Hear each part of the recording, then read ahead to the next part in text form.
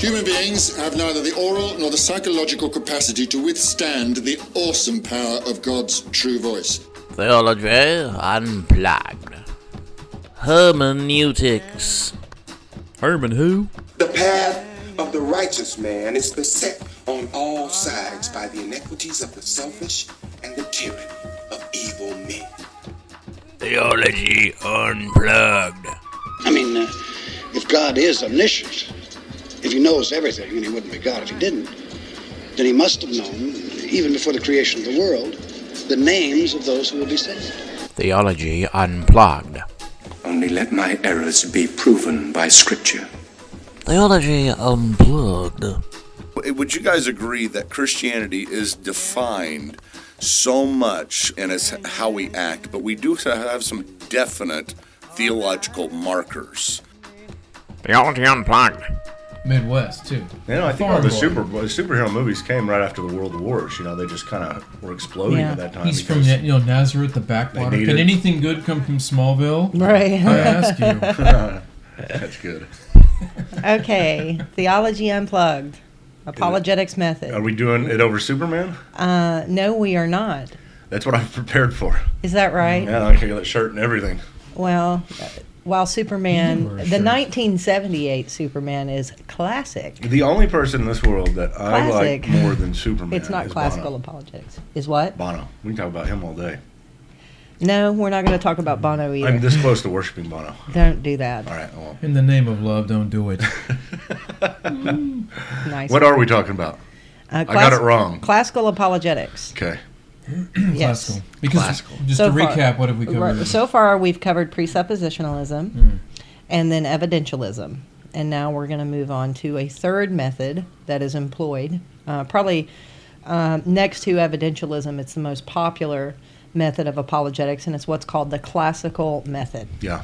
So, and that's what we're going to talk about. All right. Well, good. And just let everybody know, we are doing this kind of crossover thing where the guests from Apologetics Unplugged are on Theology Unplugged. That's right. Me. So What you're talking about. thank you guys for doing this.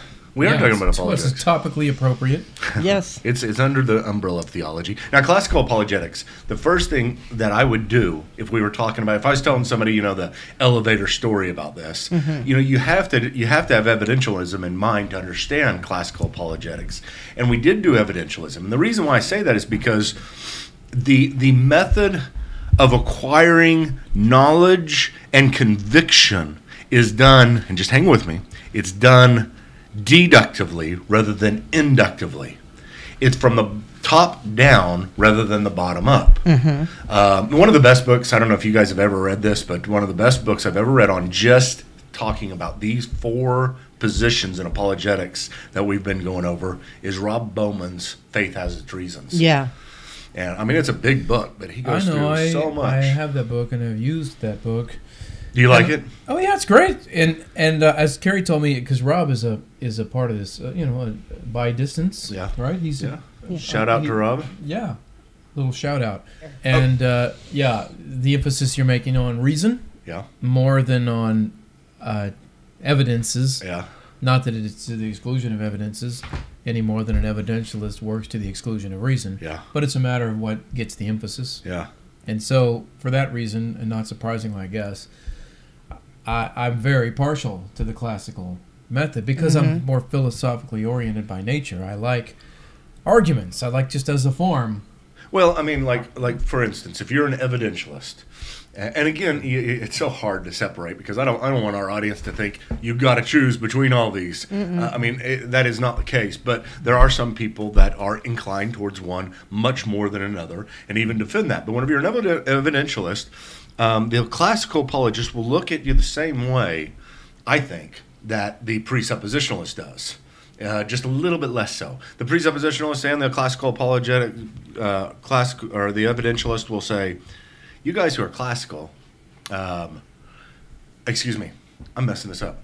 The evidentialist and the both of them will look at the evidentialist and say, you don't have the goods to bring about enough conviction. Oh, you mean the presuppositionalist and the classical Yeah, apologist we'll look at the evidentialist and say, you don't have any kind of like sufficient warrant Yeah, for all that's this right. evidence that you're You giving. have a don't catalog of facts or evidence, Yeah. but you don't. What is it you don't have? Well, think about it this way: the evidentialist may get up to 75%. You know, we've got 75% evidence; that's enough, and it warrants our belief. As long as it's above 50%. The next presuppositionalist will say, "No, you need 100%." Remember how we talked about it? It's we have perfect conviction, 100% certainty. Now, the classical doesn't really go that far, but they go way high up there. You know, because of the deduction. Arguments that they put forward have to do with reason, have to do with deducting from what we see, kind of syllogisms, if then statements. If we have existence, let's go to just the basic classical here. premise, argument, conclusion. That's right. Yeah. If existence is real, then God must exist. You know, I mean, because God has to create it.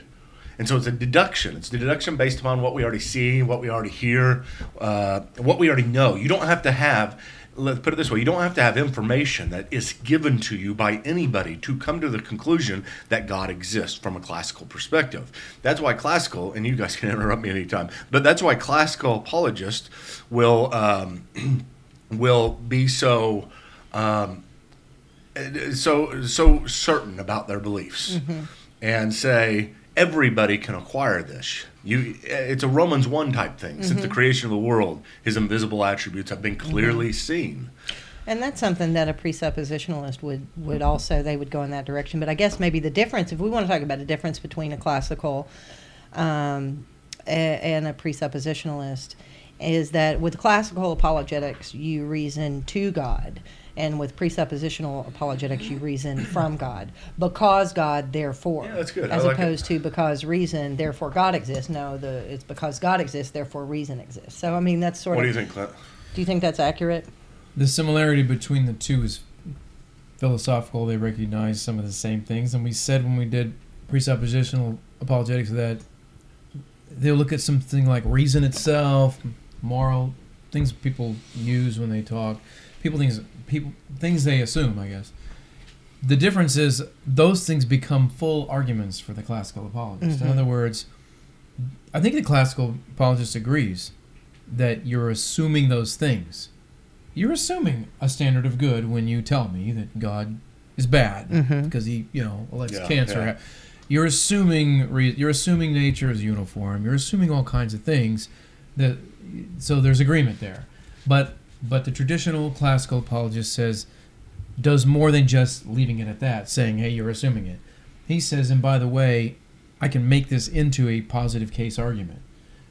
The moral argument, the argument from reason, an aesthetic argument, maybe an argument from beauty or something, an argument from the uniformity of nature. It's good we're defining this well because the word classical doesn't tell you that much. Like evidentialist, presuppositional, those describe what they are. They actually state. Classical can mean anything, so it's good we really say this. I think that that the two reasons why I am drawn to this probably as much as anything is because, one, just because I like philosophy, right? And so it's very philosophical. I really I like when ideas are brought together and sorted out clearly, and where you see how this leads to this leads to this, and it makes sense, and sort of careful stepping through. It's just a critical thinking through of all the ideas, see what comes from what leads to what. And it uses argument. It really majors on evidences can just be stockpiled, and they in and of themselves they don't necessarily tell you anything. No, you just observe them. That's data. Like let's just say that raw data is neutral. Right. It's it's the conclusions that count, and that is where philosophical presuppositions or philosophical arguments, that your mode of thinking, the way you think, impacts the conclusions you make. Because to me, argument is the basic form of. It's one of the most basic forms of communication. Well, that's how we minds. think. I mean, technically, we're always thinking syllogistically, meaning Yeah. that we're rational creatures. We're always thinking, we walk into a room, there's an empty chair or there's not an empty chair. If there's an empty chair, I'm going to sit there. So we're always thinking, maybe not like formal syllogism, but we're always thinking in those terms. Yeah. We're always using logic. We're never not using it. You know? And an argument is a simple thing. It's not Yes. complicated. It It- doesn't yeah. have to be a thing that takes 45 pages. Yeah. If you make an assertion about something, Yes. Well, if you say this is so and then you say this is why, you just made Doesn't an this argument. That's seem to right. be, I mean, just a repackaging of what went on in the 18th century, the 16th, 17th, 18th century? All these guys kind of come into where do we acquire knowledge from? You know? Oh, you mean like Descartes and And then sort you've of that. got Enlightenment. the blank slate and the ultimately people who Locke are rationalists and and- then the empiricists, right? Well, that's not just the 16th, 17th. That goes back to Plato. Well, And, think of it that way, with the rationalists and the It's an empiricists. ongoing. That's, I think, through the history of civilization, we see essentially those two approaches to how we know things. Well, the rationalist would be And- the classical Yes. apologist, and the empiricist would be the evidentialist. That would and be again, the basic things here. in an umbrella sort of way. That would be fair. Well, we're to talking put them about, under are that. you born with this information, or do you have to acquire it somehow? You know, and Or it's- well, I the think it goes back to information. nature versus nurture. I mean, all Right. this stuff you can kind of parallel with what we're Well, talking in terms about. of being born with information, I think we're born with some information. See, a tabula rasa would say we're born with nothing. Well, not or data. no- I'm not talking about data. Right. I'm just talking about the way your brain functions. Oh, You just now like said the this. ability to. Well, listen to this. Here's right. a great study. It's one of these ones that I have no clue where I got it from, but I'd love to because I've used it so many times. So we'll just hope it's true. Yeah. The scientists did this study. Scientists, you put that in there, and it's always Oh, that's a valid. that, You win. They wore white coats. and use some Latin phrase They that'll wear- validate They it wear white completely. coats, I but they don't don't have work in the Okay, clinique. but what are you counter. saying there? Yeah, the clinic. They took babies that were less than a year old and set them up in a room to where the scientists, they were looking at the scientist, and the scientist would walk behind a screen. And then they would pull the screen up and reveal them from behind the screen. So what happens is these scientists will walk behind the screen. Let's say two go behind the screen. They lift up the screen, and there's two people. The babies are like, who cares? You know, they're just looking around doing nothing. But they did it where they had two walk behind the screen, and one of them left, you know, and hid. And then they revealed that there was only one. And the babies would stare for much longer because they knew something was wrong. Something was different. Yeah, that's right. And so the way the brain functions is it's just universal. The great thing about classical And apologetics is it's the way the universal. mind functions Yeah. too. That's another caveat. And what classical apologists will say is that we have common ground. Now, that's not what evidentialists says, and it's not even what presuppositionalists say. We have to meet them on the common ground before we can take the next step. And so it's kind of like, what does everybody already know? Well, we all already know God exists. We can argue that without any evidences, without any data that's being given. And then after we get to that point where we know God exists, then we can move to the next step, which is talking about our God. And I guess probably next time we'll talk about the critique of it, and that will be a big critique. Well, I mentioned two things that, to me, long ago kind of drew me toward it.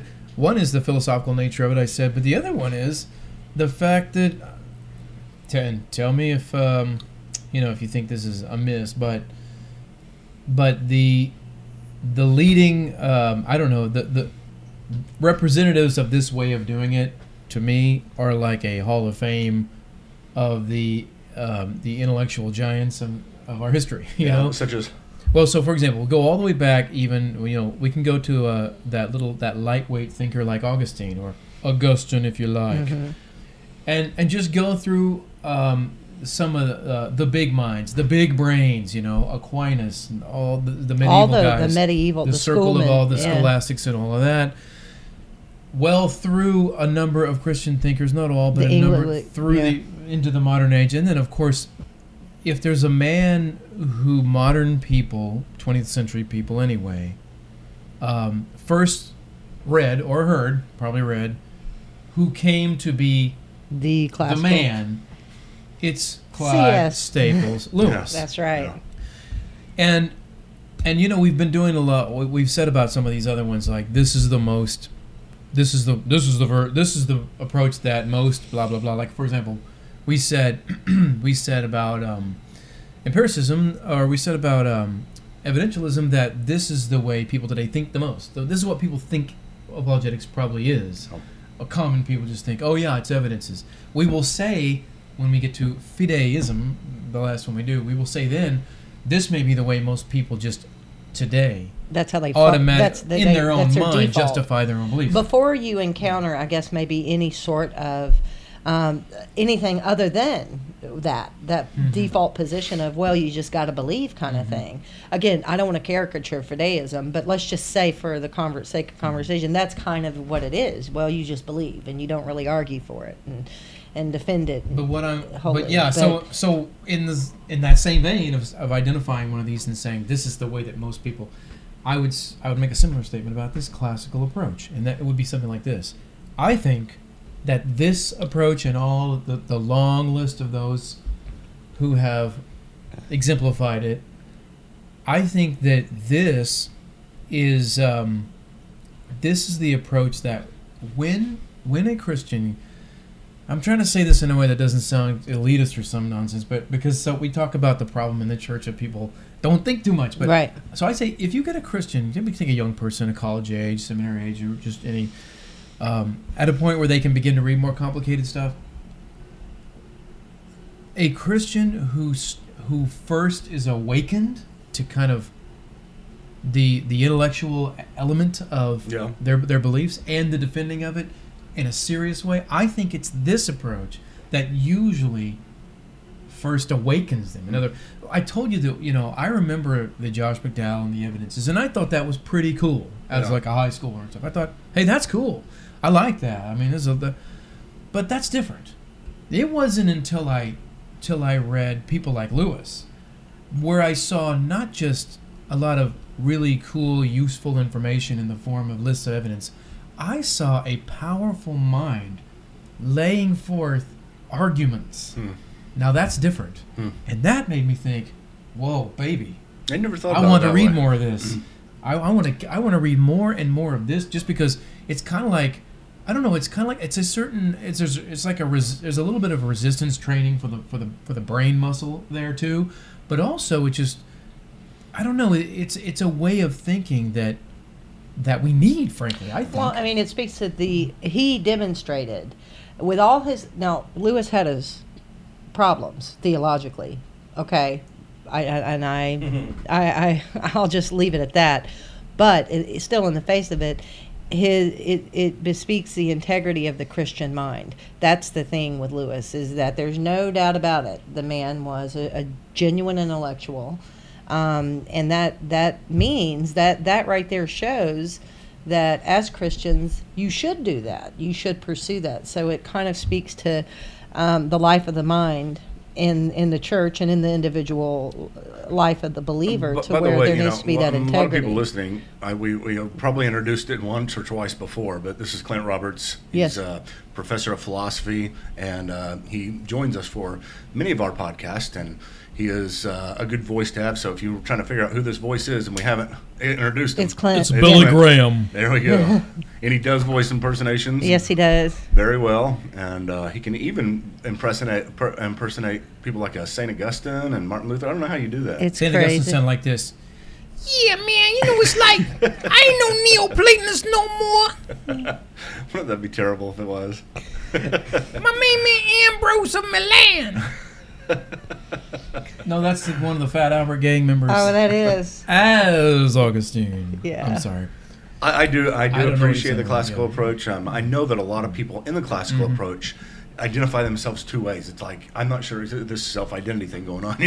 We're trying to figure out, where do I stand? I mean, a lot of them just don't really know where they're at, and that's okay. Even in the Like Four which Views camp book, they're in? yeah, You the mean, Four like, are they Views book that, classical? Are they evidentialist? Are they classical? Are they That's a good presuppositionalist? point. Is That's that what a you good mean? point. Like And I think one reason, I don't know, to me it seems like an evidentialist, maybe I'm wrong, a lot of evidentialists are more inclined to identify themselves as such and defend that and say, this is what I am, this is the way to go. And presuppositionalists definitely mark themselves out and say, this is what I am. I think a lot of the figures and the names throughout the history that we would say, this is a classical apologist, never thought like that. Yeah. Maybe didn't even think that much about the different approaches. they were just thinkers, you know. Well, that's something interesting that the different approaches.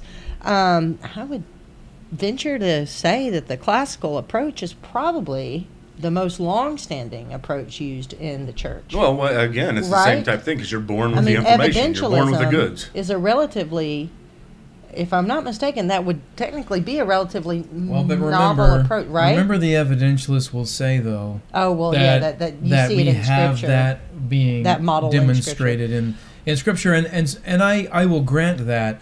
But here's the thing: but I mean, insofar as just making good arguments is a big part of what the classical approach does, that's just as biblical as anything. Any of the letters Paul wrote involves a nice long chain of reasoning in which he moves from this to this to this in order to show you, if you hang with him and you don't just read a verse and walk away, if you hang with him, you will see that he's presenting a case.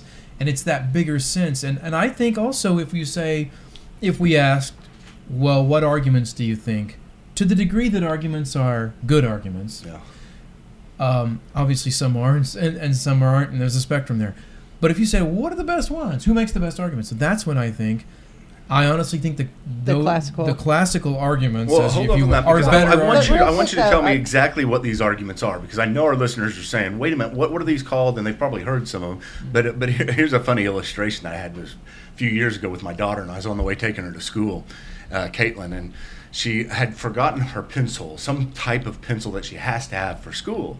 So we're on the way driving, and I said, Caitlin, we can't turn around. What if we pray for God to make the pencil appear in the car? And we both prayed, and then it didn't obviously happen. Let there be pencil. I said, Caitlin, this is crazy. Don't you think God's powerful enough to make this pencil? I say, name the pencil and claim the pencil, and it shall materialize. Why didn't God do something so simple? And I said, I don't think God exists now. I just seeing what she would say, and she was very classical. Not informational, not talking about the pencil and the history of the pencil or whatever else. What she did was say, but Daddy, if God didn't exist, the pencil wouldn't have existed to begin with. Well played, Caitlin. Yeah, that's right. That's a little very classical. That's almost presuppositional. It is. It crosses over there. Give me some of the classic arguments. Okay. They have funny names, but we shall break them down. The list, the order they always come in, usually begins with the big C. Cosmological. Mm-hmm. And we can either say them first and define what they are in case people don't know. And then there's one that I think belongs sort of in both camps, because we mentioned it actually. The teleological, a.k.a. design type argument, is evidential in many respects when you get to the minutia of it, because with design... It's pointing to teleology. You're actually looking specifically... You're looking at the ends... and teleology, and you're looking at the beginnings. Yeah, but the bigger picture of the design is argument a philosophical argument. Because you're taking all of those things and you're drawing the inference from it that this must have involved God intelligence and pre-planning and so on.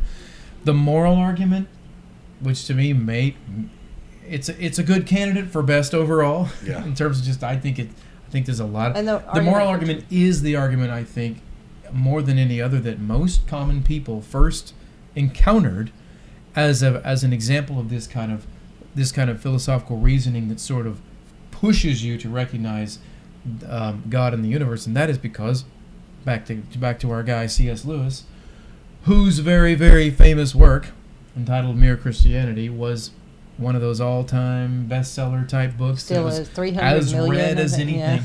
And what is it anyway? At least its first several chapters. What is it? An extended version of the moral argument. That is what it is. Yeah. So that one, sometimes there's an argument from reason, another thing Lewis did as well, from reason itself. Beauty. There's from beauty. Sometimes the classical apologists will do things like, what about religious experience? What about the argument from mind? Veritas argument? Truth. Right. Argument of truth, that truth exists. What is that actually formally called? Objective truth argument? Or I like the Latin version, so I'm going to go with that. The Veritas argument. Yeah, why not? I think I just coined a phrase, haven't I? Yeah. There's no formal label for that, though, in that I'm thinking of right now in classical apologetics. What, the argument for the existence of truth? Yeah. What's like the snappy, quick title. It's for funny. it. And it is, Yeah. and all these you're overlapping a whole lot with presuppositional. Well, because it's what it's ultimately doing. Maybe we should have gone in that order, presuppositionalism, then classical. Yeah, cancel all those past Actually, ones. we should have went evidentialism, classical, and presuppositional. There you go. But No, presuppositionalists get mad at you no, for that. No, it isn't, because it's saving the best for last. Oops, Okay. did I say that out loud? That's what we were supposed I to was do, talking Michael. about how close they are to each She other. wanted to back because clean up. Because but they're close because they're both heavily dependent upon transcendence. And That's what philosophical they're arguments, they're kinda. these philosophical You arguments. already arguing know that it for the exists transcendent and because of knowledge the at all. objective nature of Yeah. it. And the main thing is the impossibility of the contrary with presuppositionalism. But this one, again, Yeah. it goes and you do look at information, you do process it, and the classical apologist would say, we can meet on common ground and I can help you process how your reasoning is can't be right without God. in it. And what we'll do shortly, because we only have a few minutes here, but at the beginning of the next episode, we're going to, we mentioned these arguments. We can maybe spend a little bit of time of just explaining what they are, Okay. and then we'll discuss. What about the ontological? Would you put it in there? It definitely Yes. belongs. Yeah, Yeah. yeah. We probably Will skipped you it because I don't. explain it? Because I don't. love the ontological I don't camp argument. on it, but it's cool to think And- about as a philosophical contingency thing because argument? it's purely rational. I mean, Yeah. it's a completely. Oh, yeah. It is. I mean, and it's a fascinating one. Although its usefulness with people is very, very because low. you start talking about that stuff, and people like. The worst thing you They could ever have- do is Hey, to go into I some I kind start of, talking about it They've and I go like- glazed over. No, they look at you like, oh, well, listen, I got a room with some paint in it. I need to go watch that dry. Go into I'll- a debate. I'll see you later. like you know? an atheist type debate, and just bust out the ontological as your argument, and that you're going to perish in flames because No, everyone's just you going to won't. say You won't "Oh." perish because you're sitting there going, I got them. Yeah, I've got them but- right between the and eyes. It's very unconvincing. And all the other guy's going to do is get up and say, "But God kills people. Well, isn't this interesting? I know we're out of Sorry, time I shouldn't here. laugh He at lets that. puppies die. I'm not. He makes the pencil not appear when I want it, and that's going to be a slam dunk for that guy." Right. Okay, well, is that good then? So we'll Yeah, wrap we're good. this one up, We're and good. then the next one. Yeah, so we'll see you guys later. Thanks for listening. If you're enjoying Theology Unplugged, let me tell you about some of the other resources we have available. Visit us online at credohouse.org and browse over 2,000 articles on everything from the Crusades to gay marriage. Sign up for email updates and get the latest news, event announcements, and special deals before anyone else. Connect with us on social media. Just search Credo House on Twitter and Facebook. And you can always email us at theologyunplugged@credohouse.org. We want you to be part of the Credo community.